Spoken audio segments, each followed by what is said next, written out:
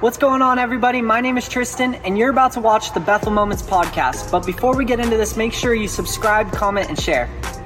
What's up, everybody? Welcome to episode 15 of the Bethel Moments podcast. I'm so happy you guys joined us today. Today, I have my friend, Pastor PEP ROBEY, a minister at Belong Church in the Central Coast. He's an amazing man of God. He was there at my first baptism when I was younger, and oh my gosh, this man is amazing. He loves my family. My family loves him so much. And my aunt, my parents, everybody was like, you have to get Pastor PEP on to talk about agape in the kingdom. It's amazing. So I want to get into this because he has a word for you guys that's going to change your life. So Pastor PEP ROBEY, welcome. Hey, thank you, brother. Man, it is so good to be here. I've just been asking the Lord this week. And since Tristan asked me to do this, I've been asking the Lord to not give me stuff, but actually, and this big old thing he calls agape, what does he have today for his family? And so I think that we're going to have some fun. I have a number of scriptures I'm just going to refer to. I'd encourage you to get a piece of paper and a pen, and you could jot down the addresses of them. And as we go, and at the end, if you need some reference, I'm sure we can get that to you through Tristan. So I'm just going to jump right in. The title of this is Agape in the Kingdom. And I'm really trying to focus this on the idea of what agape means in context to Jesus of Nazareth and the kingdom in which we live in, and the power of this element of God's kingdom. This came to me last night, and it's just, I want to start with this because I hadn't thought of this in this type of way. Jesus is an alien. He's from another place. He said that. He said, this is not my home. If it was my home, my people would rise up and try to, keep me from being taken. But he's from a different place. And in that place, he's come here and he's brought the context of his kingdom to us. And there are 6 elements that he brought from his kingdom that don't exist here. Kind of like kryptonite, for Superman. That's a substance on this earth that didn't come from this earth. It's from another planet. And there are 3 foundational kingdom pillars that he said the kingdom is built on. And he said the kingdom is not eating or drinking. It's not physical. It's peace and joy and righteousness in the spirit. He said, this is what the kingdom is. The kingdom where Jesus came from, it is ruled by these 3 foundational principles: peace, joy, and righteousness. And then there are 3 eternal virtues. Paul said that. He said, these 3 abide forever. They're eternal: faith, hope, and love. But love is the greatest of all of these. So if you think about those things, Jesus brought to earth faith from his place, hope from his place, and love from his place. He introduced a love called agape in this earth, and it didn't exist. I mean, we've given it a name, and it's a Greek name, but the concept of selfless love that he's talking about doesn't exist on the earth. Human love just doesn't meet up. Selfless love of agape versus human love. Human love at its best, if it doesn't go into agape, is strictly a high level of investment. I'm giving in, I want something back. As soon as you stop giving in, I stop giving back. Well, I loved them for a while, but then they stopped loving me. So now we don't. That's an investment love. That's not agape.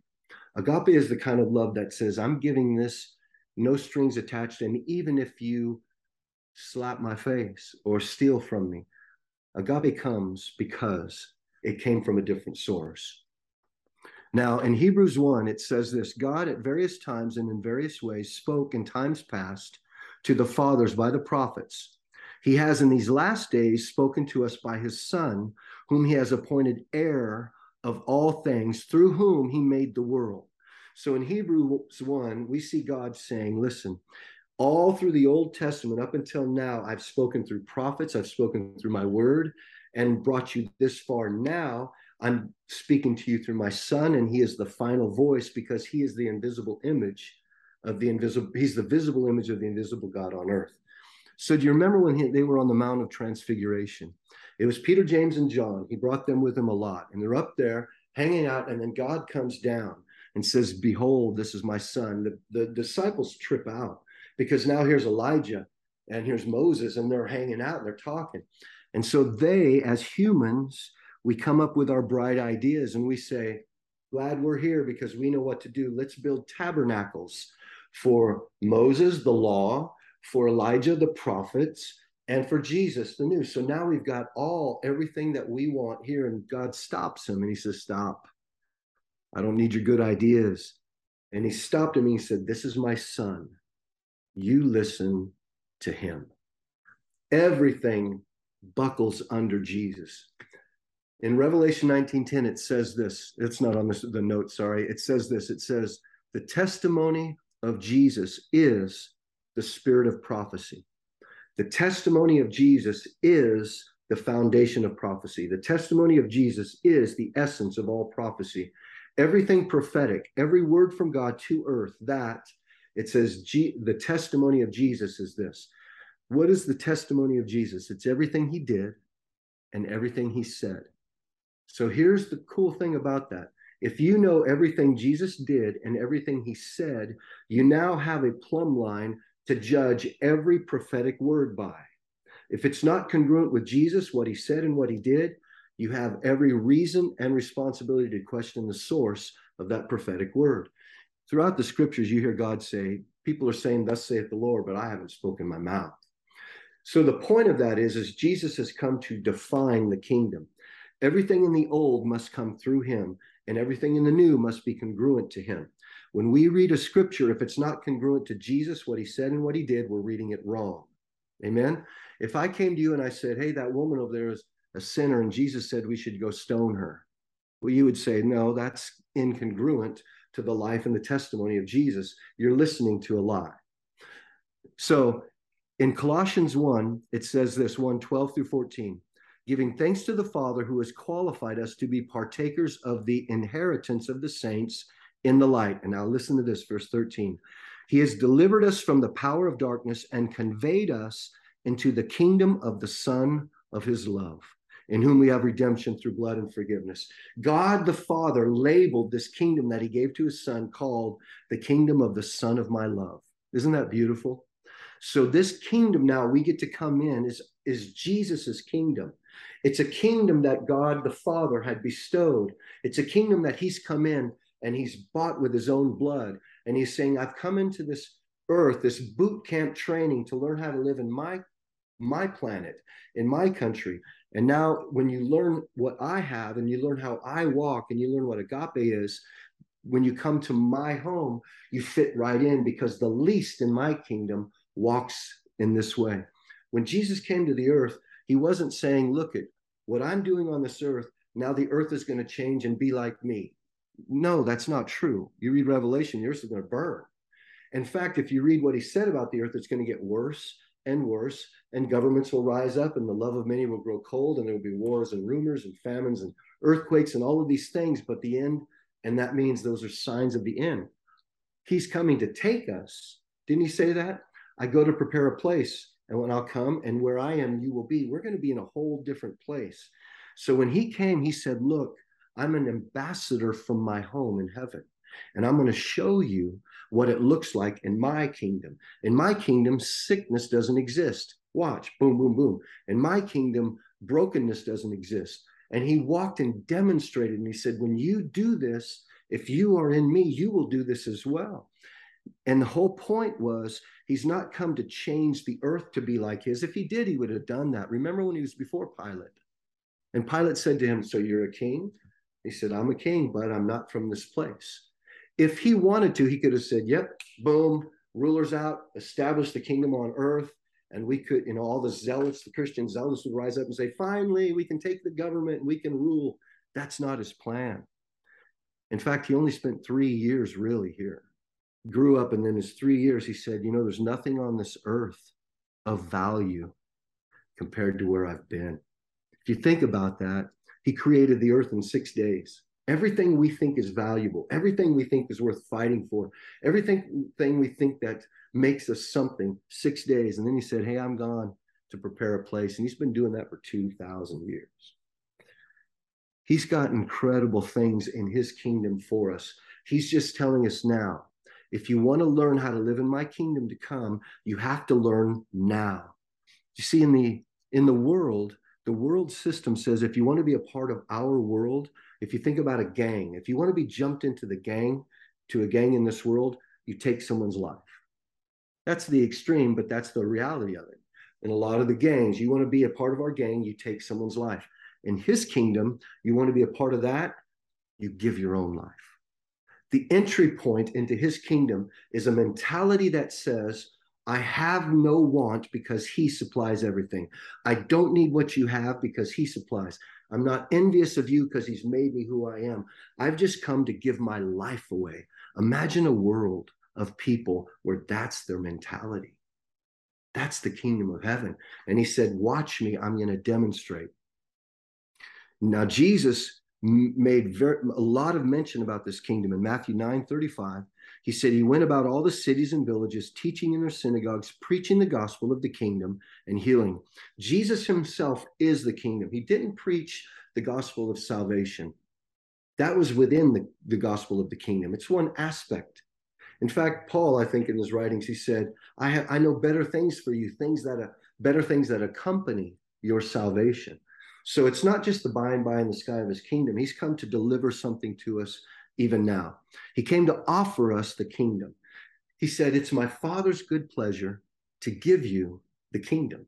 So he came to offer it. Oh, and here it is in John 18:37. Pilate therefore said, are you a king? And Jesus said, you rightly say I am a king. For this cause I was born, and for this cause I came into the world. He's an alien who came from another world, that I should bear witness to the truth. And everyone who hears the truth hears my voice. So he's likening now, I'm coming to show you the kingdom, and I'm going to give you the truth. Not facade, not any jive, not bells and whistles. I'm going to give you the truth of my kingdom. John 18:36, right before it, he said, my kingdom is not of this world. If my kingdom were of this world, my servants would fight so that I would not be delivered to the Jews. But now my kingdom is not from here. He is an alien. We also in Christ are now aliens. Philippians 3:20, for our citizenship is in heaven, from which we eagerly await for the Savior, the Lord Jesus. So I'm finding something very interesting that's happening. The enemy has so easily seduced us into the love of this world that heaven, God's kingdom, has become a fairy tale. There's some people that can't even think about it because they think, I don't want to float around on a cloud and play a harp. And it's so weird. But the fact is, his kingdom was there eons before us, and it will be there eons after us. There's civilizations that are living and doing and functioning. We are just a little rock put as a little boot camp to teach us how to come into that kingdom.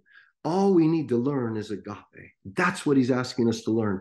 If you don't learn agape, nothing works, because his kingdom only runs on agape. That's why the enemy was discarded, because he began to love himself.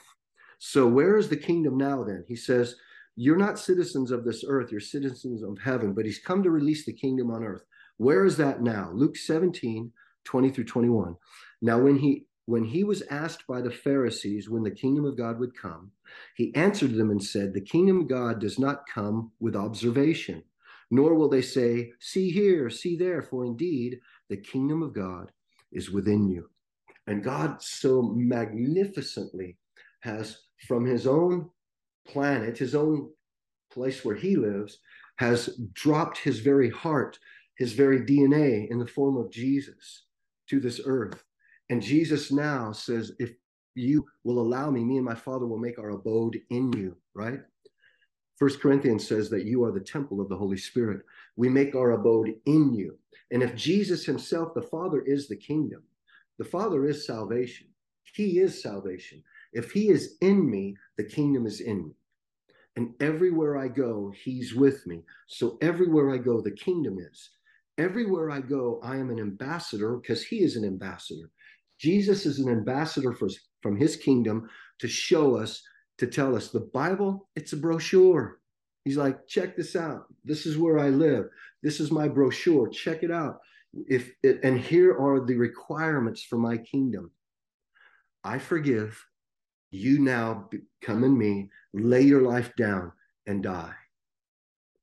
And when you die, you release that agape. That's the demonstration that you are part of mine.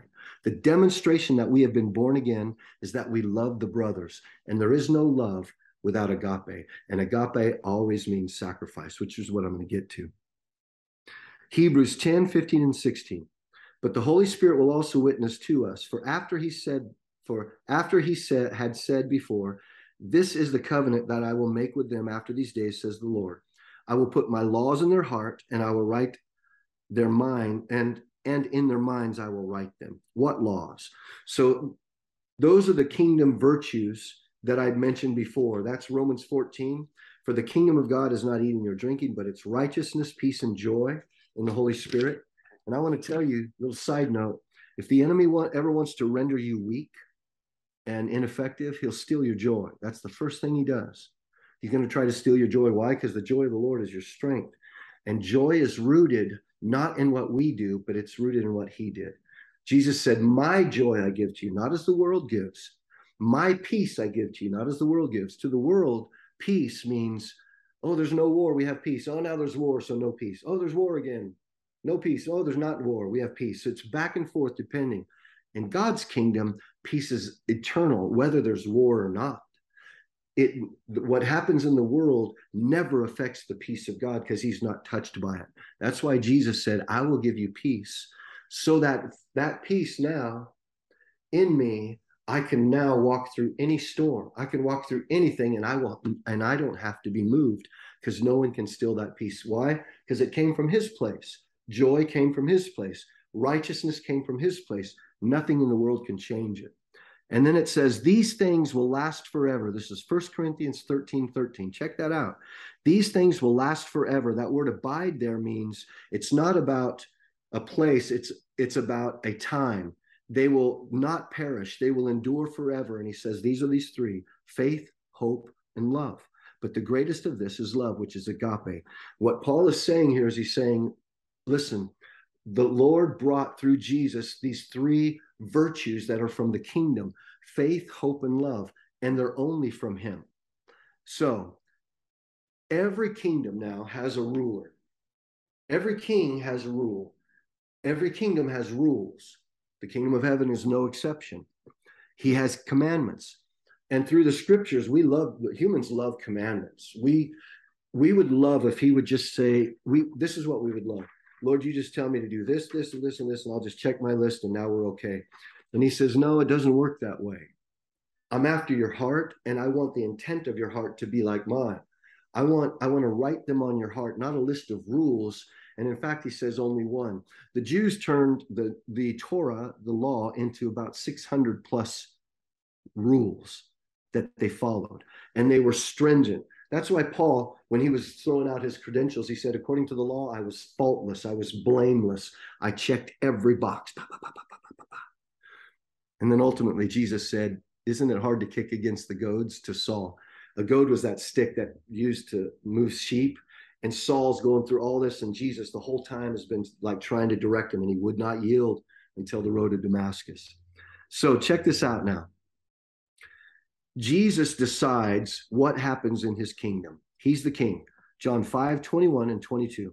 For as the Father raises the dead and gives life to them, even so the Son gives life to whom he will. For the Father judges no one, but has committed all judgment to the Son. Jesus is Lord. He's the Lord over his kingdom. He is the Lord over this earth. What he says goes. Amen. Every scripture comes through him, and it must be congruent with him, and it must be his character, and it must line up with him. Otherwise, we question. John 15:9 through 10. Just as the Father has loved me, I have loved you. Abide, live in my love. And listen to this. If you keep my commandments, you will abide in my love, just as I have kept my Father's commandments, and I abide in his love. So here's what he's saying. He's saying, if you love me, abide, live in my love. Everything comes from there. And now he's giving us a key. He says, if you want to abide in my love, obey my commands. I can follow that. Lord, what are your commands? So he summed it up very quickly in John 13:33 through 35. Little children, I shall be with you a little while longer. You will seek me, and as I said to the Jews, where I'm going, you cannot come. So now I say to you, a new commandment I give to you, that you love one another as I have loved you, that you also love one another. By this, all will know that you are my disciples if you have agape for one another. So he took every law in the Old Testament, every law that you can find scattered anywhere in the scriptures, he packed it all together in one statement. And that statement is, love others in the same fashion that I have loved you. Now that's heavy. That comes now to my integrity. How has the Father loved me? I was not only a wretched sinner, but an enemy, and he forgave me. I couldn't get into heaven because of my sin, and he gave me his life. He laid his life down for me, even though I spit in his face. He's done everything for me because he is convinced that his love will wreck my heart in a great way. And how do we know that? The principle's true. The goodness of God is what draws people to repentance. The goodness of God. You remember what goodness is? If you remember the fruits of the Spirit, love is joy, peace, patience, kindness, goodness. It's the agape, the goodness of God, that draws my heart to repentance. When I am in my filth and I'm crying out to him, I'm in the pig pen, he reaches down, he releases his grace over me. His grace is released. Grace is a decision. That goodness draws my heart to say, I don't want to live like this anymore. Tristan, it's exactly like you when you said, I want to do social media for the Lord. Well, he got your heart. Now, everything that comes out of you is going to be for his glory. Why? Because he has your heart. It's not a checklist. He didn't give you a set of rules. It's like you and him. It's me and him, and we're walking together. And he'll ask me, or I'll ask him, why do I feel that way? Why did I do that? There's so many things he wants to be involved with because his love is for me. So in John 15, 11, 12, he said, these things I have spoken to you, that my joy may remain in you and that your joy may be full. Listen to that. He's saying, if you will take heed to these words, if you will let me speak them into you and receive them, it will spring joy into your heart. Joy from my kingdom. It's like he brought a secret thing and he's giving it to us, and it's from his planet. He said, this is my commandment, that you love one another as I have loved you. Greater love has no one than this, that they lay down one's life for his friends. Now he defines agape. He says there is no greater love. This agape love is the highest level. Why? Because it's measured by sacrifice. And wasn't that really the beginning of everything? God brought the children of Israel out to worship him through sacrifice. It was always sacrifice that bridged the gap. Why? Because in Leviticus, it says this. Leviticus, I don't remember exactly. It says this, that the blood, the life of all flesh is in blood, and the blood was given to you on the altar to atone for your sins. He says it's the blood that carries life, and innocent blood for guilty. And the New Testament equivalent is in Hebrews. It says there is no forgiveness of sin without the shedding of blood. So if you think of that concept, Jesus came and he said, listen, agape love is realized one way, somebody giving innocent blood for someone else. Now that's the extreme. What it looks like daily, because Paul said this, take up your cross. I take my cross. No, Paul said I die daily. Jesus said, take up your cross every day. What is the cross? It's him giving his life. So it goes from the extreme of actually giving your life to the point of saying, I'm going to yield to this person, even though I know I'm right, but I'm going to surrender. I'm going to submit. I'm going to humble myself. You know, you can humble yourself and never lose dignity. Jesus was the most humble on the earth, wasn't he? Humility is not demeaning flesh. Humility is exalting God and letting him define you. And so I can lay my life down in multiple ways.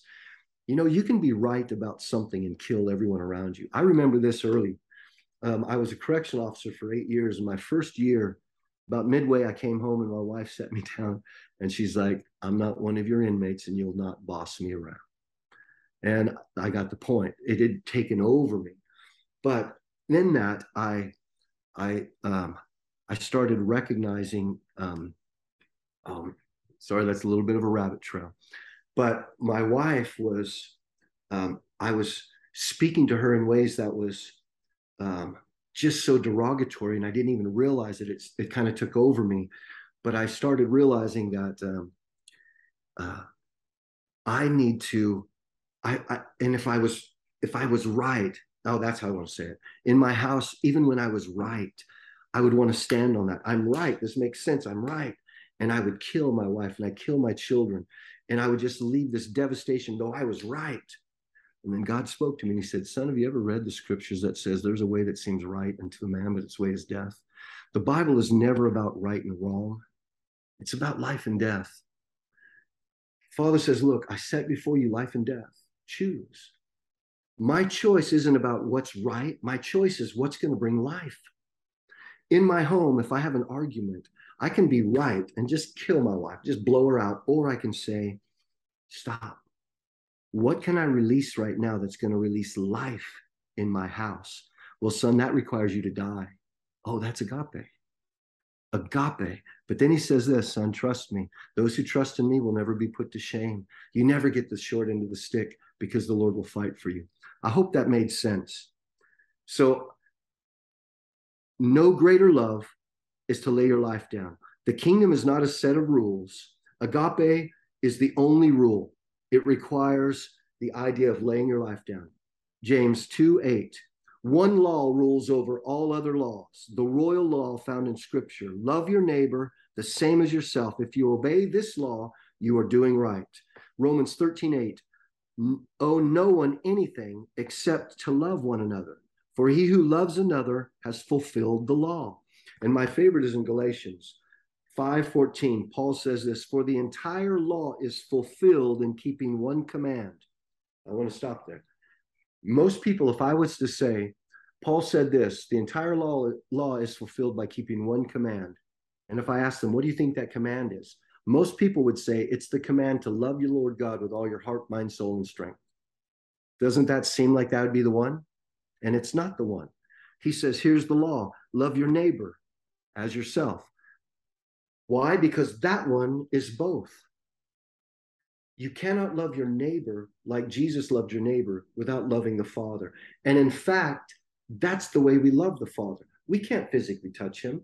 We can't even really convey much to him because there's such a vast difference.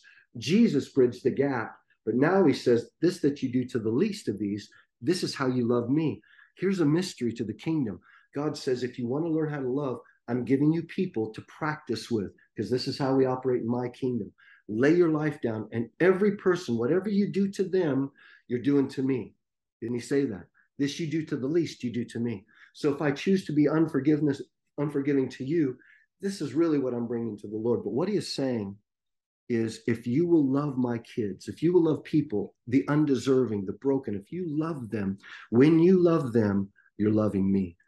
I had a hard time telling God I loved him as a boy or as a young Christian because of dad issues. And I just didn't know how to say it. I didn't know how to say I love you. And I told him one time, I said, Father, I don't know how to love you. I can kind of deal with Jesus because he's a man and it's like a brother. Holy Spirit's a little trippy, but God the Father, I can't hardly do that. And he spoke to me in my heart and he said, son, if you want to love me, love my kids. And that now as a father, that rings so true. If anyone wanted to bless me and give me something, I'd say, give it to my kids. You bless my kids, I get double blessed. So the Father is saying, this whole law, everything I've commanded you to love me, because that's in the law, love the Lord God. That's not what he said. That is fulfilled in this one thing. Love your neighbor as yourself. If you ever want to know the key to loving God, it's not about worship, singing. It's not about going and doing, saving the wells, all the noble things. It's simply loving the one in front of you. You don't have to love everybody all the time. You just need to love the one person in front of you right now. Amen. So Galatians, it says, love your neighbor. We already have asked that question. In fact, Jesus dealt with it. Who's my neighbor? And it goes into saying, listen, Don't look for the loophole. That question was, okay, who's my neighbor? Remember that? He asked him. Well, Jesus said, he talks about the neighbor and the Samaritan, and he says, well, who is my neighbor? That's a loophole question. It's like, how do I get out of this? The better question isn't who's my neighbor, who should I love? The better question is, I get it. Teach me how to love. Just teach me how to love. Galatians 5:6. For in Christ Jesus, neither circumcision nor uncircumcision has any value. I want to stop there because that's an interesting statement. Paul is now dealing in Galatians. It's a fantastic chapter. If you really want to read about grace and the law and the division of that, not being under works, Galatians is your book. In Galatians, he says this. He's dealing with these people who are trying to be self-righteous. They're trying to keep circumcision. They're trying to keep this and that and blend it all together, which we're still doing today. We pulled Old Testament into it. Anyway, he says, your circumcision, getting it doesn't matter. Not getting it doesn't matter. There's only one thing that matters. In other words, he was saying this, your most reverential or conscientious religious acts, circumcision, or you're free-flowing, I'm going to wear my jeans and we're going to be like, a vineyard just free, or non-circumcision, none of that matters. He says this, the only thing that counts is faith expressing itself through agape. That's the only thing that matters. Paul narrowed it down. He said, listen, you can act religious all you want. You can have your meetings. You can have your worship times. You can have all of that stuff. And none of that means anything if it's not your faith being expressed through agape. If agape is not there, it's all show. And it's like clanging cymbals. Matthew 7:20. So then you will know them by their fruits, not gifts. Little note, I don't care how powerful someone is anointed, how much word of knowledge they have, prophetic insight, all of that, that means nothing. You don't know people by their gifts. Gifts tell you nothing about the person or their character. Zero. The only thing they tell you is about the God who gave the gift. He's a good giver. Fruit is the thing that distinguishes, because that's the work of the Spirit of God in you. And fruit of the Spirit is agape. And where there is no agape, there is no fruit. In England, when the queen is in the palace or the king, it's a tradition still going today, of one of the palaces, they'd put up a flag or a banner. And if you saw that banner, you would know the queen's there. Agape is like that banner. If we're walking in agape, he's here. No agape, he's not here. Agape cannot be mustered up. It cannot be manufactured. It can only be manifested. He puts it in us, and we release it out of us. Agape is a gift from the Father to give through us. It's not complete until it comes in me and then to someone else. If it only comes in me, it's not complete. That's not completed love. Completed love comes in me and out to someone else. We'll see that in a moment. Galatians 5:1-2. So how then, God says, love my people. I want you to love. He also defines what that looks like because he knows us. And so there's several scriptures I want to go through pretty quickly here. Ephesians 5:1-2. This is in the Message version. I picked this because it has some description of what I'm trying to say in this passage. Watch what God does and then do it like that. Like children who learn proper behavior from their parents. Mostly what God does is love you. Keep company with him and learn a life of love. I love that. Observe how Christ loved us. His love was not cautious, but extravagant. He did not love in order to get something from us, but to give everything of himself to us. Love like that. What a great foundation to begin to walk from. It's love that doesn't take, it's a love that gives. Now, investment love is not bad. I mean, me and my wife, we live together, so we have covenant, and we take care of chores and we do certain things. And if she falls short, it kind of, we have to talk about it and work it. But agape is never to be like that. 1 Corinthians 13:1-3. Though I speak with the tongues of men and of angels, but I do not have agape, I have become a sounding brass or a clanging cymbal. And though I have a gift of prophecy and understand all mysteries and all knowledge, and though I have all faith so I could remove mountains, but have not agape, I'm nothing. And though I bestow all my goods to feed the poor, and though I give my body to be burned, that's sacrifice, but it have not love, it profits me nothing. He made it very, very clear that we can do a lot of stuff, but the bottom line is he judges the heart. You know, it's difficult for people to discern, is that a good work or a dead work? A good work is done because it's agape. It's done out of the abundance of grace, and you do it because you love them with no strings attached. That same action could be done here, but it's strictly out of self-motivation. I'm doing this because I'm going to get something back, but they may look the same. And the bottom line is that's very difficult for us to judge what's real. And he says you don't need to.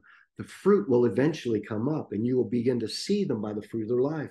And in fact, that's not really our business anyway.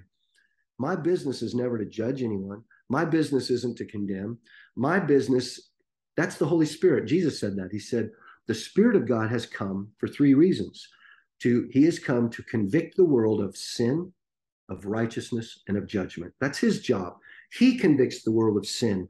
My job, he says, you have been called to be transformed to the image of Christ. I'm not called to be the image of the Holy Spirit. I'm not called to be the image of the Father. Even though Jesus is his image, I am made in the image of Jesus. He is whom I am formed after. I'm being transformed into his image. I've clothed myself with him. So I do what he does, not what the Holy Spirit does, nor what the Father does. Even though they're all one, it's kind of a weird thing, but what he is saying is, watch me. This is my son, listen to him. And what he does is he stretches his hands and forgives. The Holy Spirit then moves into the heart. You see, when you release grace, when love is present, it's a choice by grace. And that grace now causes someone else to have impact. I remember when I was confronted by God's grace through somebody, and that grace hit me, as opposed to most of the Christians got out their Bible and it was the Gatling gun gospel. Oh, you drink beer, you're going to go to hell. Oh, you smoke pot, you're going to go to hell. You have sex, you're going to go to hell. All of that. And I was like, get out of here. You don't have to tell me the bad news, bozo. You have anything good to say? And then I was confronted with agape. Boom, and it hit me here. Grace was revealed to me, and something inside of me, because I was persecuting these dudes when they were telling me this, but they sacrificed, they humbled themselves. And so I saw agape released to me, and that was sacrifice. They didn't fight back. They humbled themselves. And it was so apparent that it almost broke my heart. They humbled themselves.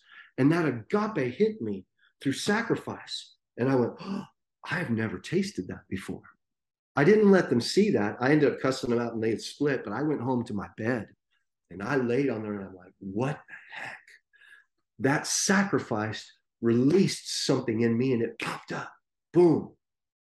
This grace of the Father. And I had to know. And I began a search to find him. Now, when agape is released, when God so loved the world that he released agape on the world, when agape came, Jesus released grace. Do you know you're not saved? We are not saved by faith. You could say all day, I believe in you, God. I believe in you, God. Therefore, I'm saved. God would say, that's not your decision. You can believe in me all you want. The devils believe and they tremble. That doesn't get you to heaven. Here's what gets you to heaven. You have been saved by grace through faith, Romans 3. You have been saved by a decision from the Lord to forgive you. And by faith, you access that forgiveness. It's his choice. We already read that. Jesus said, judgment's in my hands. I can give it or I don't. He could easily have said, you know what? I'm not giving it away. I'm going back home and been justified because we're all sinners. But he chose to release grace. Grace came, and grace is the decision to forgive. And how do we know he chose grace? Because he demonstrated sacrifice. Sacrifice is the doorway for grace to be revealed. No sacrifice, no grace, period. And in fact, remember in Hebrews, it says, do not cease to release grace in any environment, because if grace does not come, without grace, a root of bitterness will spring up, defiling many and causing problems. So God released grace. And how did he do it? He sacrificed. Ephesians 2, for by grace you have been saved through faith, not of yourselves. So here's the circle that I just referred to. Agape, this love, Jesus had a love for his people and they were broken. Agape drove him. It motivated him. We are ruled by it. We are led by it. It compels us. Love compelled him. Love was the motivation for Jesus to give self-sacrifice. Self-sacrifice now became the ignition for grace to be released. Grace now is the revelation of God's agape. So check out this. I think I put a little circle, Tristan, for you, a little circle thing. That's how that works. Agape first, when I have agape in me and I love somebody and I want to love them, that agape motivates me to love them. Self-interest motivates me to love in a different way, not agape. That's a whole different ballgame. Agape, I'm motivated by his love for me.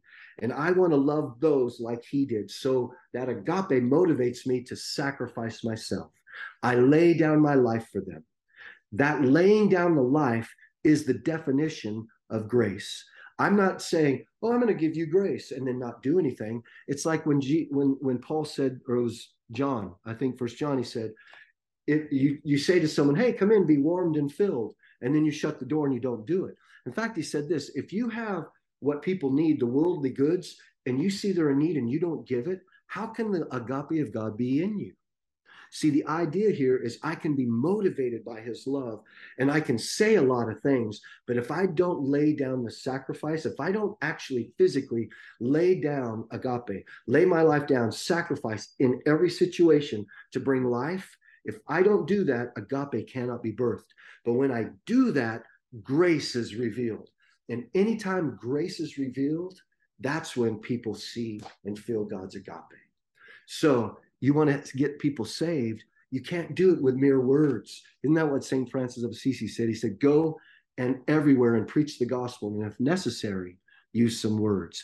If we just walked in a way of laying down our lives, taking up our cross daily with our spouses, our neighbors, our enemies, our job, out on the streets, wherever we go, if our choice is, how do I bring life to this person? How do I bring life? Every time when you do that, someone's going to sacrifice.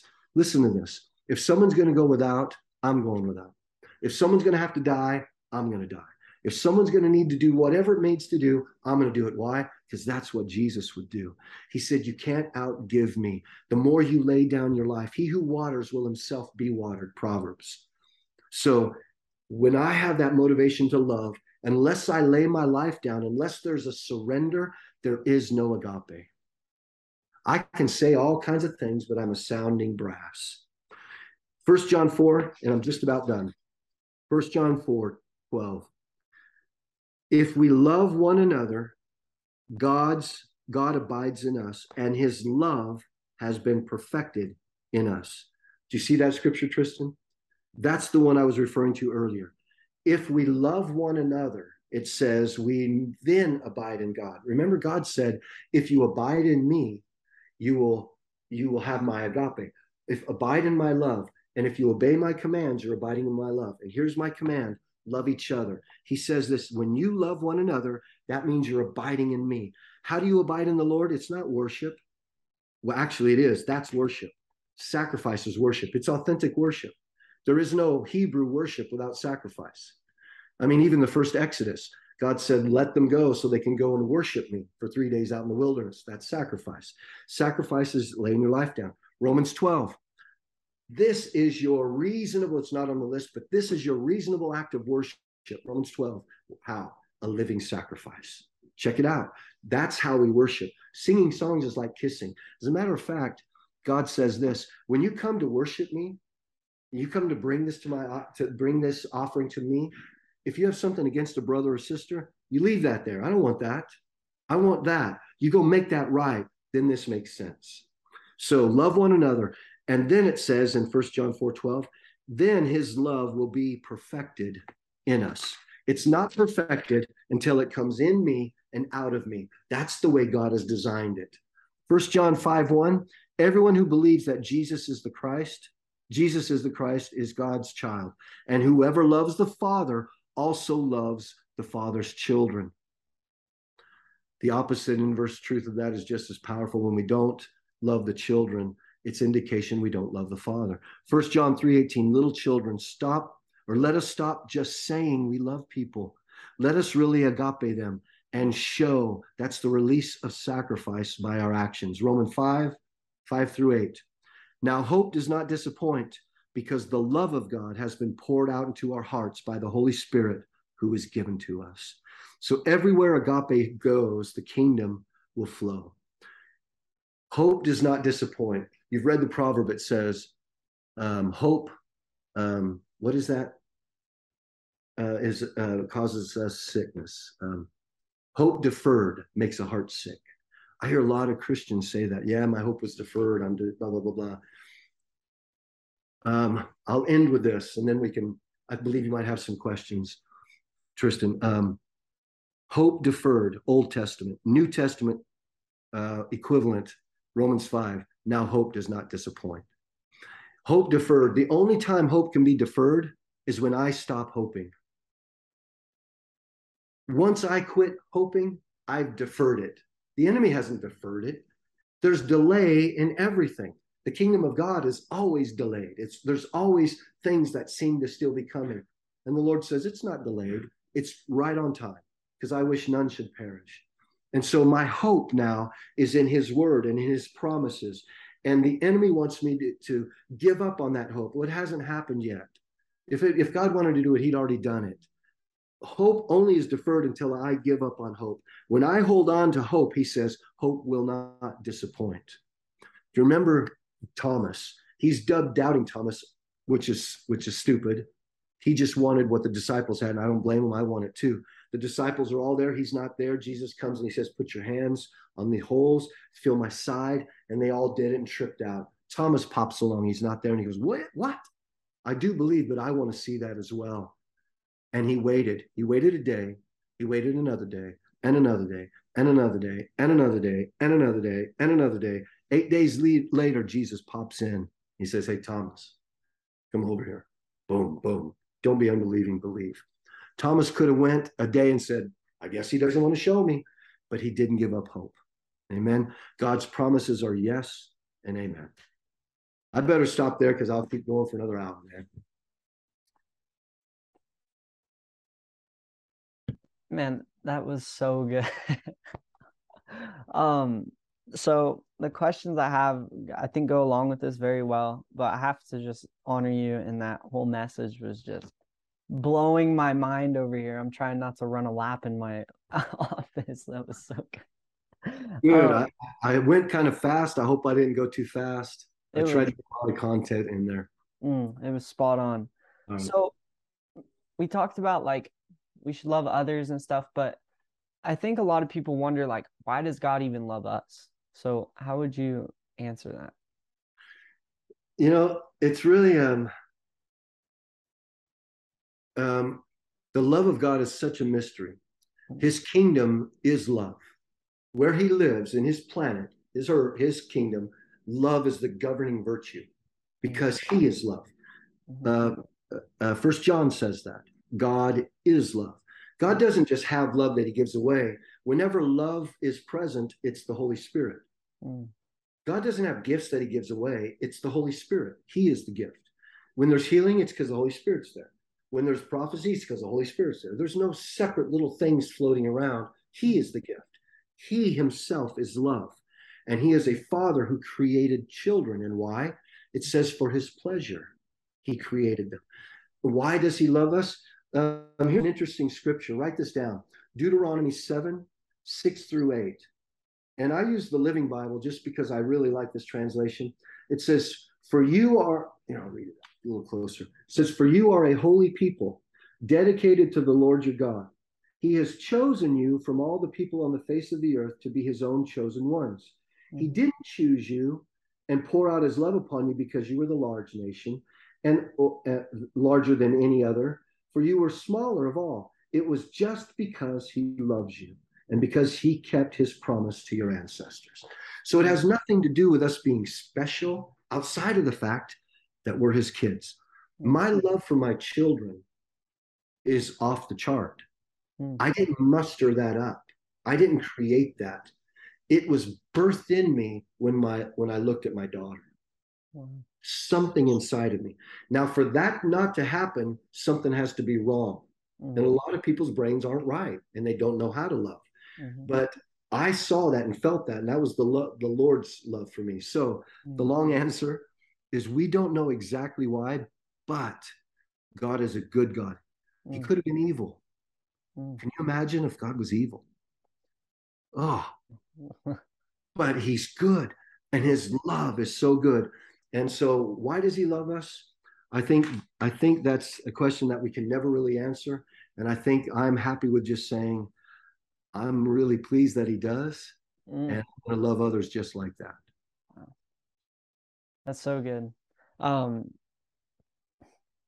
With the agape love, I love how you brought that up. Because I was watching, I've mentioned it a few times on the podcast because it's engraved in my brain. Dan Fairley was preaching I think it was about a month ago now, about the transactional relationship with God, how we don't want to have that, and we want to have agape love for him. How would you say someone can avoid that transactional relationship with him? So the whole idea of transactional really is the idea of need. And in this world, the way that it's governed in this world and in the carnality of the world, it's ruled by money. It's ruled by power. It's ruled by position and things. And the Lord doesn't want us to be ignorant of that. In fact, Jesus was very clear. He spoke about money more than faith in the New Testament. And he says, hey, the world knows how to use money better than you guys, and you need to learn how to do that because you will have influence. It's a way of influencing. So in the world is all about status. It's all about who has the most toys wins at the end. It's because there's no hope for eternity. It's it. If there was no God and I knew that, my life would be different. I don't think I'd be mean or hateful because I do love people, but if he wasn't here, maybe I wouldn't. But I would certainly have a lot of stuff. I'd have a lot of power and I'd have a lot of control because if this is it, this is it. But we know it's not. However, the enemy is so cunning. He tries to take those seeds that the Lord has put in us and get them tangled in the weeds of the world, the cares of the world, all the stuff of the world. If you live in a mindset that says the religious people, God, and all these people won't accept you unless you go to church, you're in transaction. Now you have a job. God won't accept you unless you do that. You have a job. You don't get this unless you do that. You now have a job. You now move from a position of sonship to a position of employment. I'm now an employee of the king. If I do this, he does that. It's reap sow, but in a way that is not the kingdom. Reaping and sowing has to do primarily on this earth. So my transactional mind with the Lord always comes to, let's make a deal. If I do this, will you do that? If I do this, will you do that? What we fail to realize is the Lord knows our needs before we even ask. And in fact, he knows what we need better than I do. I've asked my wife this one time. I said, do you want me to love you the way you want me to love you? Or do you want me to love you the way God wants me to love you? What do you think? What's the better way? Oh, sorry. I'm talking to everybody. The way God wants me to love my wife is far better. And here's the reason why. The reason why is he knows her. He knows her heart. He knows what needs to be done and not need to be done. He knows how to woo her. He knows everything he needs to know about my wife. And he wants to teach me how to love her. Not her teach me how to love her because she doesn't know how to love herself. She doesn't know what she wants. That's the principle where I say, Lord, you know what I need. You know what's good for me, and I trust you. That's what David meant when he said, the Lord is my shepherd. Yeah. I shall not want. I have no want because he has supplied. And if I have no want, I don't need to make deals. The minute I start making deals, I now move into my own self-righteousness. That was Job's fault. And he continued to lift up before the Lord. I'm innocent. I'm innocent. I didn't do anything. I didn't do anything. I don't deserve. I don't deserve. Transaction. Anytime we walk in that place that says, I've now earned, there's a scripture that says this, Everything you have is from the Lord. Everything. And if you got that from the Lord, why do you act as though you earned it, that you're all puffed up about it? Paul dealt with that. So again, the long answer is, for me to stay in a position of agape, I have to completely surrender everything I own. If I own anything, it's no longer, I now have place to protect. In the Old Testament, it was just a tithe, a tenth. In the New Testament, it's 100%. It's you. Everything you are, you give. If you were my slave, Tristan, and you had no rights and you had no freedom and you owned nothing and you did everything I was to say to you, you would always be in a position of not transactional, but of grace. You have nothing. You have nothing I want. You have nothing to give me. I'm giving to you out of grace. But if all of a sudden you have something now and you start bartering, now we're giving back and forth. What will you barter with God? You cannot. In fact, when we tap into that source, we actually realize we have every spiritual blessing in the heavenly realms given to us, Ephesians. And First Peter, we have all things pertaining to life and godliness with precious promises. Wow. Whoa. I over answer a lot. I'm sorry. No, don't ever apologize for that. Gosh, that was so good. Okay. Can you actually keep going? Do you have more to that? To that whole oh, absolutely. Yeah. I felt God on that. You should keep going with that. So here's what I'm learning about my life. The other day I was walking with him, and another miracle that he had done. He always takes care of me. He has never let me down. I'm 59 years old. I'm getting ready to turn 60 years old. And I was walking the other day and I heard in my heart, the Lord speaks to me out of my own mouth. I've never heard him with these audible ears, but I've heard him here, and I've learned how to discern that over years. But anyway, and still I'm learning, but he said to me, or he showed me this miracle. And I said to myself, he has never once let me down. Never. In 60 years. And then I said to myself, when are you going to start believing him? Because I always find myself, when tension rises and things are going, oh, what have I done wrong? Or I need to do this, or what should I do? I need blah, blah, blah. And he's like, son, I have proven over and over again. Rest. If you rest in me and you trust in me, you allow my work to happen, everything is yours and nothing is yours. Meaning, I don't need to possess anything because I have everything. He never lets me go without. And the bottom line, brother, is we are learning on earth how to live in his kingdom. If we don't learn now how to live in his kingdom, hey, can I touch on that for just a second? Yes. There's a scripture in I don't remember, Paul, it's later in the epistles. I think it's Hebrews. I'm pretty sure it is. He says this: we are all building upon our most holy faith, upon the capstone, which is Jesus. And he said, we are building upon that with hay, wood, and stubble, or precious jewels and gold. And he says, everyone's work at the end will be judged as by fire. It's like we're going to go through this fire, and that which is not done of God burns, the hay, wood, and stubble. So let's say I become a Christian, and this is my foundation. It's Jesus of Nazareth, and I'm standing on it because I believed him, I've confessed him with my mouth, and he is my Lord. Boom, it's done. I'm no longer subject to anyone's argument. That's now I'm written in the Lamb's Book of Life, right? Revelation. You're only written in the Lamb's Book of Life because of the blood. Psalm 139 says this: all of the days of your life were written in his book before one came to be. I call that the book of destiny. That's my book on this earth. This is how I'm walking on this earth. The Lamb's Book of Life, I did nothing to get in except Christ. I believed. Jesus was asked by the disciples, what must we do to do the works of God? Tell us. And he said, here's what you do. This is the work of God. Believe on him whom he sent. So my name, PEP ROBEY, Book of Life. Boom, that's over there. I don't need to worry about that. I'm standing on it. Now I have the book of my destiny. And the Lord is saying, be careful. What you plant will grow, and you will reap what you sow. But plant well, practice my principles. And so now I'm building on that foundation of Christ, and I'm choosing When I'm walking in the spirit, jewels and stone. When I'm walking in the flesh, weeds and wood and thistles. And let's say over 60 years, I've built this house. Jewels here, wood here, jewels here. Wood. At the end of it, it comes all collapsing down because all that wood goes. I'm hoping that there's some jewels there at the bottom, kind of thing. But let's say there's not. And it goes all the way down to the foundation.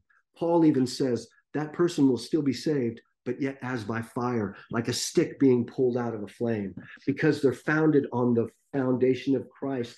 None of that gets me to heaven. The book of life does.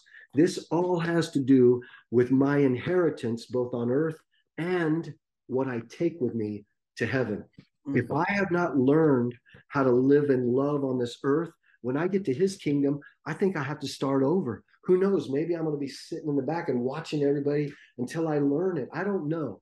But when I get this, that my name's in the book of life, I now get to walk in peace and in joy and in righteousness. So here's where this connects in. If I'm in a position where peace is eluding me, something's not right, my peace isn't right, I need to find out what's going on. Peace is like Old Testament scripture. It says we shall go forth with joy and be led with peace. Go forth means to launch. Joy becomes our ignition. That's 1/3 of the kingdom. Joy of the Lord launches me. Peace now directs me. It's my compass. I don't feel peace about that. I'm going to wait. I'm launching out. I don't have peace. Oh, there's my peace. I'm walking this way. I live in peace. I live in rest because Jesus is in rest. When I am not in rest, I'm outside of him. So when I am in him, I have no need for anything because he has taken care. I don't need to beg him for anything because he already knows. In fact, he says, son, I've already given you an account. You have precious promises. You have a bank account that you just need to access. It's right there. Access it. How do I access it? It's called agape. Every time you release agape, our inheritance is released into this earth. When we try to hang on, because Jesus said this, if you try to save your life, you're going to lose it. It's like grabbing sand and saying, I'm going to make a dirt clod out of this. And it just eludes you. But he says, if you lose your life for my sake, you will find it. Here's the key. If you determine in your heart and you say, I will go without before someone else does. If you determine in your heart to say, I'm going to humble myself before someone else does. If you determine in your heart to say, I don't need anything except what the Lord tells me, and you begin to guard your heart towards that, you'll find the Lord will give you stuff you didn't even know you wanted or needed. He will lavishly bless you. He's never a poverty spirit God. He doesn't want us to go without for the sake of going out without. He wants us to be free from the love of it, because in the world, money rules, and we get perverted by the love of money. Not money, it's the love of that money. And whenever I find myself trying to build my own self and hope the Lord blesses me, I'm out of balance. Wow. Wow. Whoa. That's good, huh? That's so good. Hey, before you say anything, yeah. This will illustrate it. I remember some time back, the Lord telling me, son, I want you to be Jesus. I want you to be me in your home. Your wife and your children should not outserve you. So I would, anytime I could, I remember one particular time my wife was in her chair. She was all seated back and she was very comfortable. I was in my recliner, sitting back. We were watching TV and I see her start to get up and I said, what do you need? She goes, oh, I left something in my car. And she's about to, and I said, no, let me go get that. I didn't want to. I was so comfortable. It was freezing cold out there.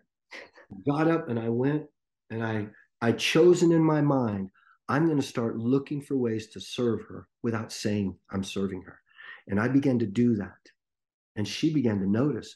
Pretty soon, I saw her wanting to outserve me. And you know what happened then is my kids started noticing it. Next thing I know, I saw them starting to serve. There's a concept that in my home, no one's going to outserve me. I want to take that concept everywhere I go. Everywhere I go, you're not going to outserve me. I'm going to look for ways to serve. I'm going to look for ways. Why? Because I want to release sacrifice. Why? Because when you release sacrifice, grace is exposed. And when grace is exposed, agape comes forth. And agape is the only thing that can change a heart. Words can't change a heart, only agape. Religion can't change a heart, only agape. The release of agape is the only thing that has the power to change the heart. And if you want people's hearts to change, you got to pour out agape. You can't pour out agape without sacrifice. Wow. Whoa. I've never even thought about it like that. Like, I'm going to use that in my household, just try to serve out of love, just let me get that for you. Oh my gosh. Do it quietly. He said this. Jesus said, don't let your right hand know what your left hand's doing. When you fast, clean yourself up. Don't let people know. And the Father in heaven who sees, he'll see. Remember the little widow? She came and she had that little half a penny. Boom, she drops it in. And you got the Pharisees with their big brass pots and all their gold. Whoa, and they're making a big show. And Jesus said, did you see that? And they're like, what? That little woman. She gave more than all of them. And they're like, what? Here's the thing. Jesus never misses anything. No one else saw it, but he saw it. Behind the scenes, when you lay your life down, when you do something no one sees, when you do something back and you didn't have one witness and you want people to see because you want them to know you love, that goes out the window. Why? Because Jesus sees. And that's the only thing that matters. He says, do it in private and I will reveal it and reward you openly. Wow. Wow. So I don't know why, but in my head, love language just keeps coming back, because you're talking about that servanthood. And like, how would you describe, I know there's viewers here that are watching us when I post this, they're going to be wondering like about the love languages. So what have you learned about all the love languages and how they all kind of... You're talking about that book, The 5 Love Languages? Mm-hmm.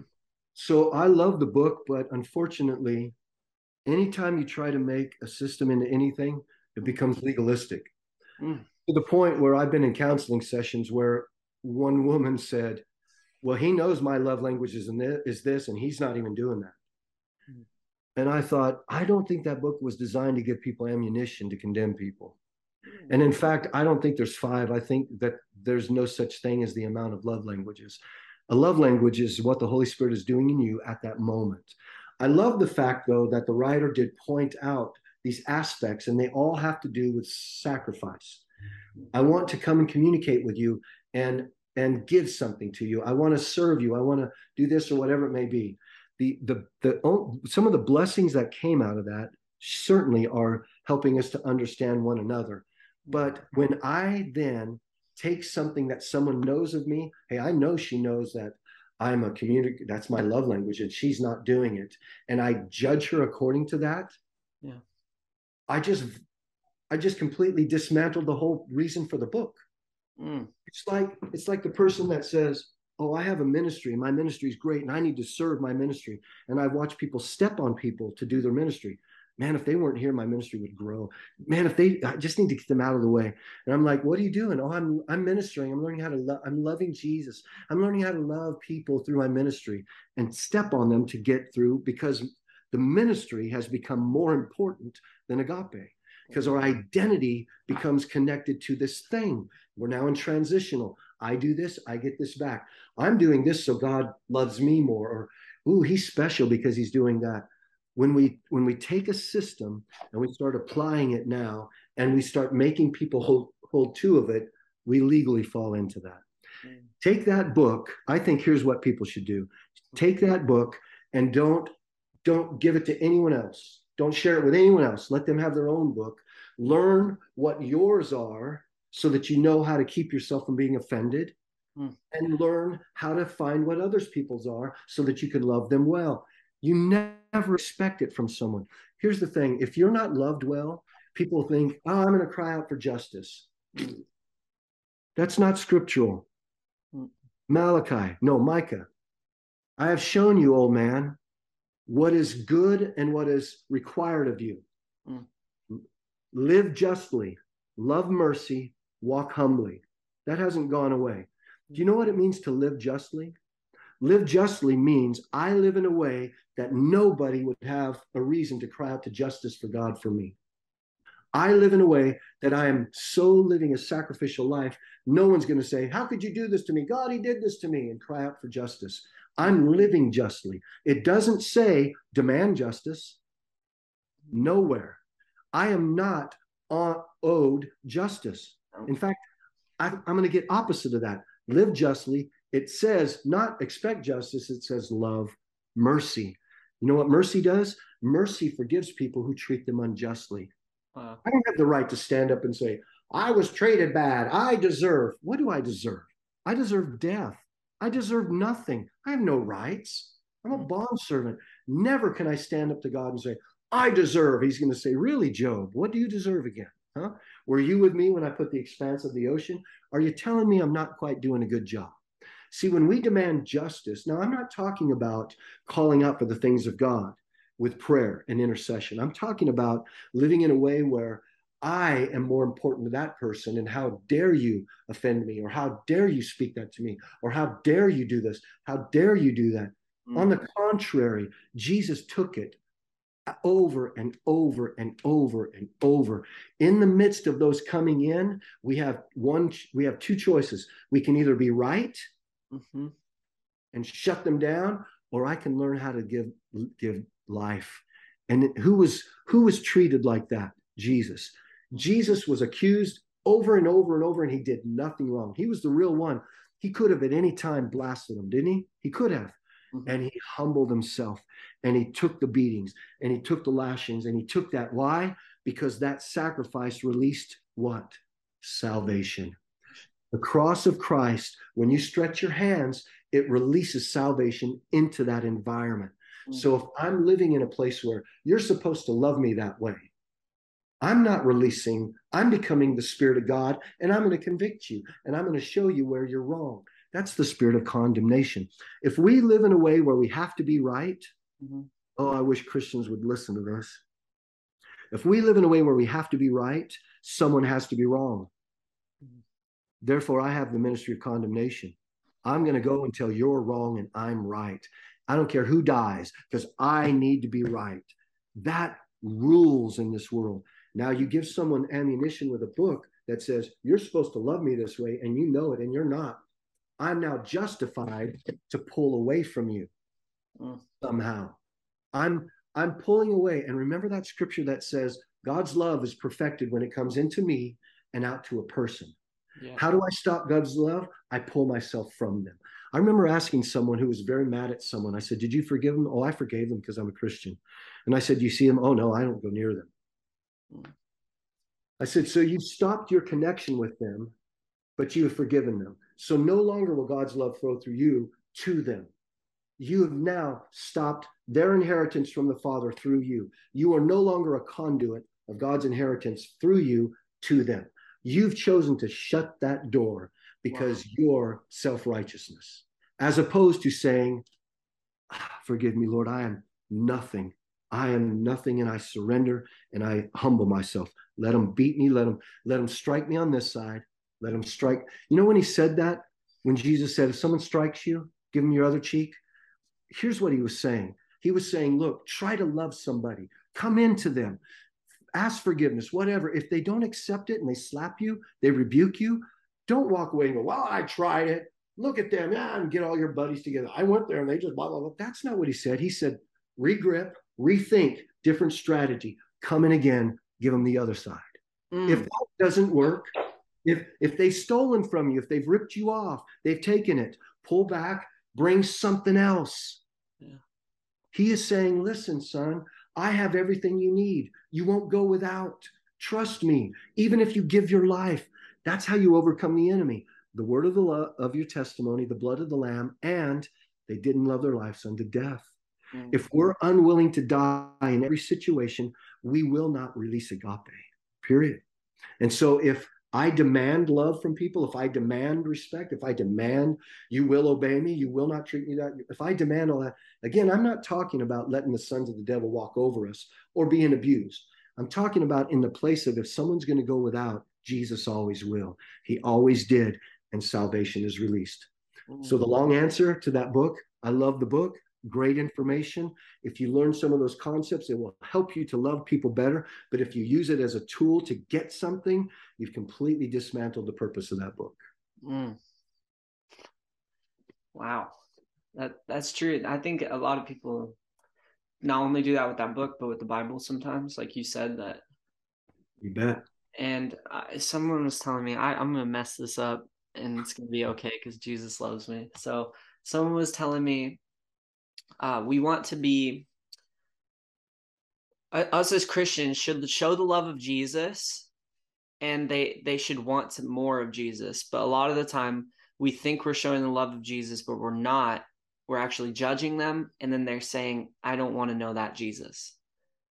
That's a big thing, is because we want to be disciples that make disciples. But a lot of the time we're forgetting that we still need to be discipled. And we think that we know everything, you know? That's right. You're exactly right.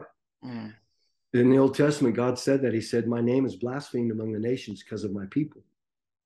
Do you know, I can show you a trace through the New Testament that correlates agape with the power of God. No agape, no power. Agape, power. If the world's looking at the church, and they are, if the church is the church, by and large, displaying agape to itself, what would you say? Do you think the church loves itself? Or is there division like crazy? Division like crazy. We live in a world where churches hate churches more than the world. We live in a world where churches won't talk to somebody. People won't talk to people because they go to a different building. They go to a different building to meet together, so we can't talk to them. Hey, they meet in that building, so we probably shouldn't plant our building right here. Those people in that building think differently, so they're not here. We are so disconnected. We are so judgmental to each other.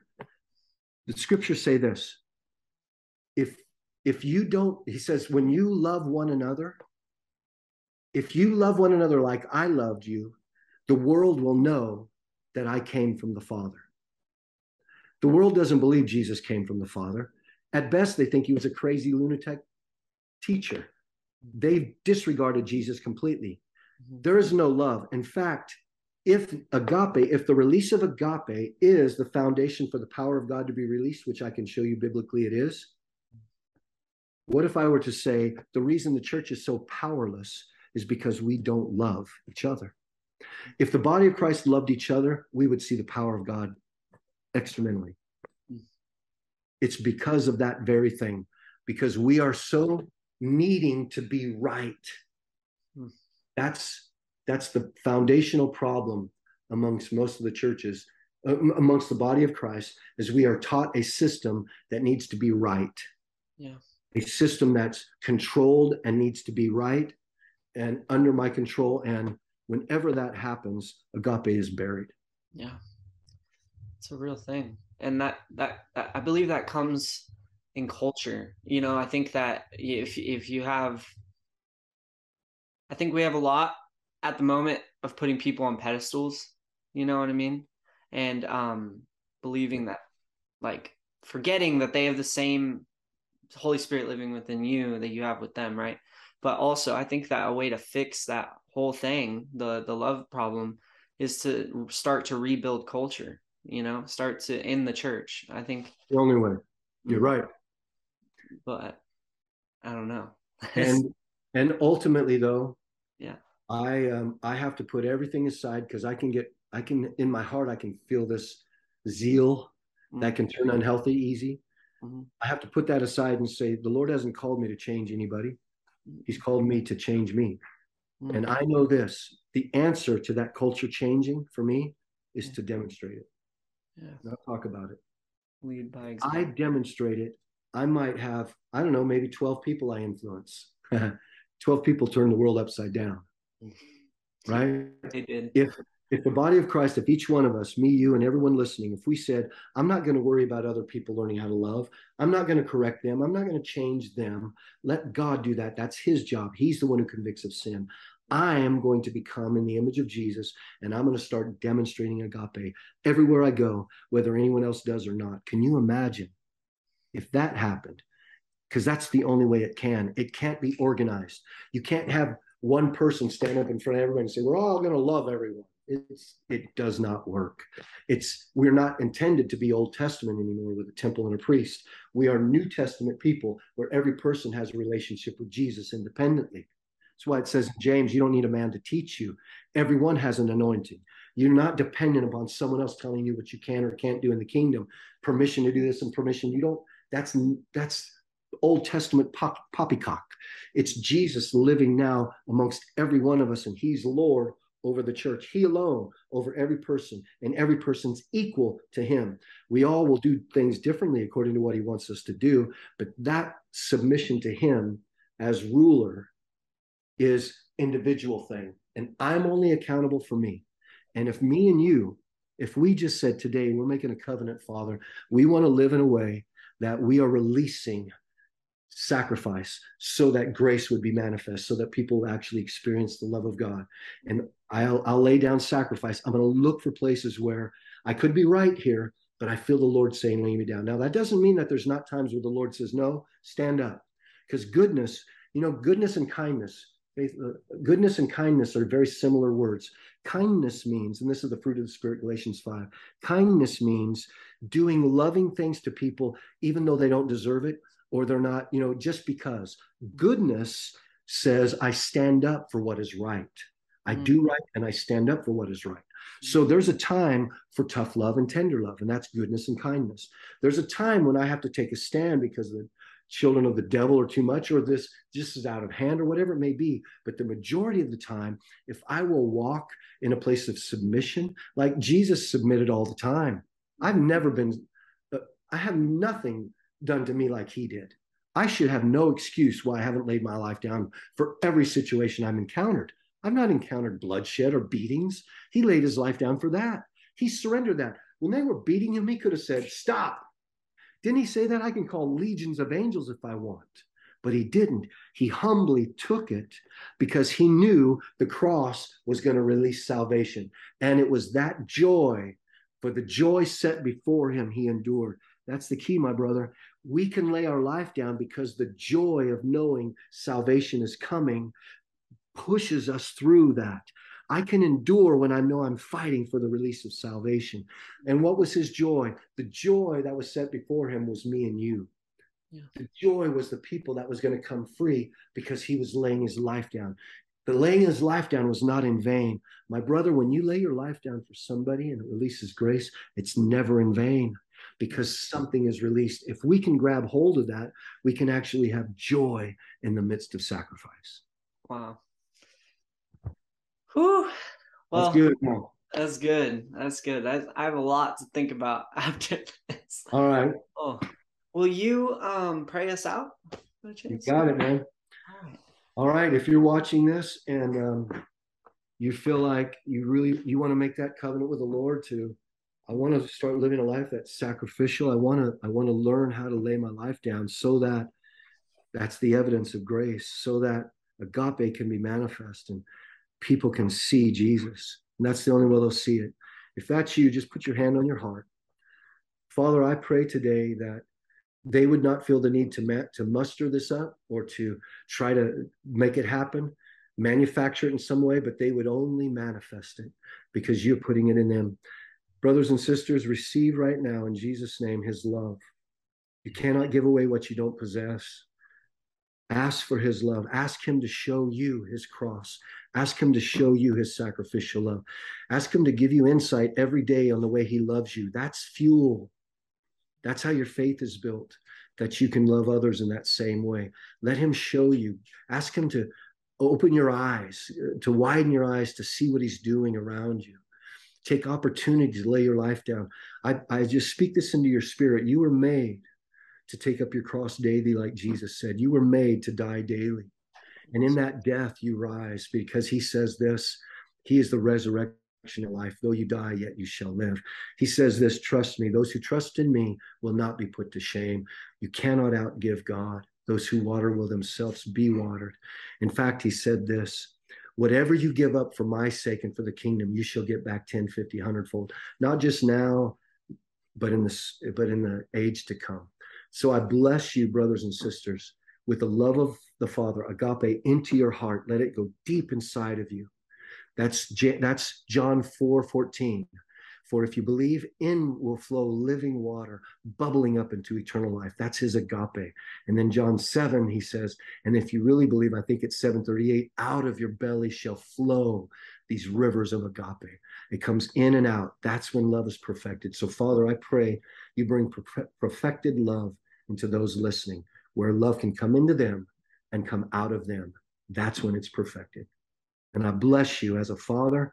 I bless you as sons and daughters. I bless you this day in Jesus' name. Amen. All right, everybody. Thank you so much, Pastor Pep. Thank you so much for coming on. This was My honor, man. Something I needed. I think it's something everybody needed. So sorry I went a little long, but perfect. I cut it way down. All right. All right. We love you guys. Thanks, brothers. Bye. Thank you guys so much for watching. Please be sure to hit that subscribe button and the notification bell so you can stay up to date with all Bethel Moments content.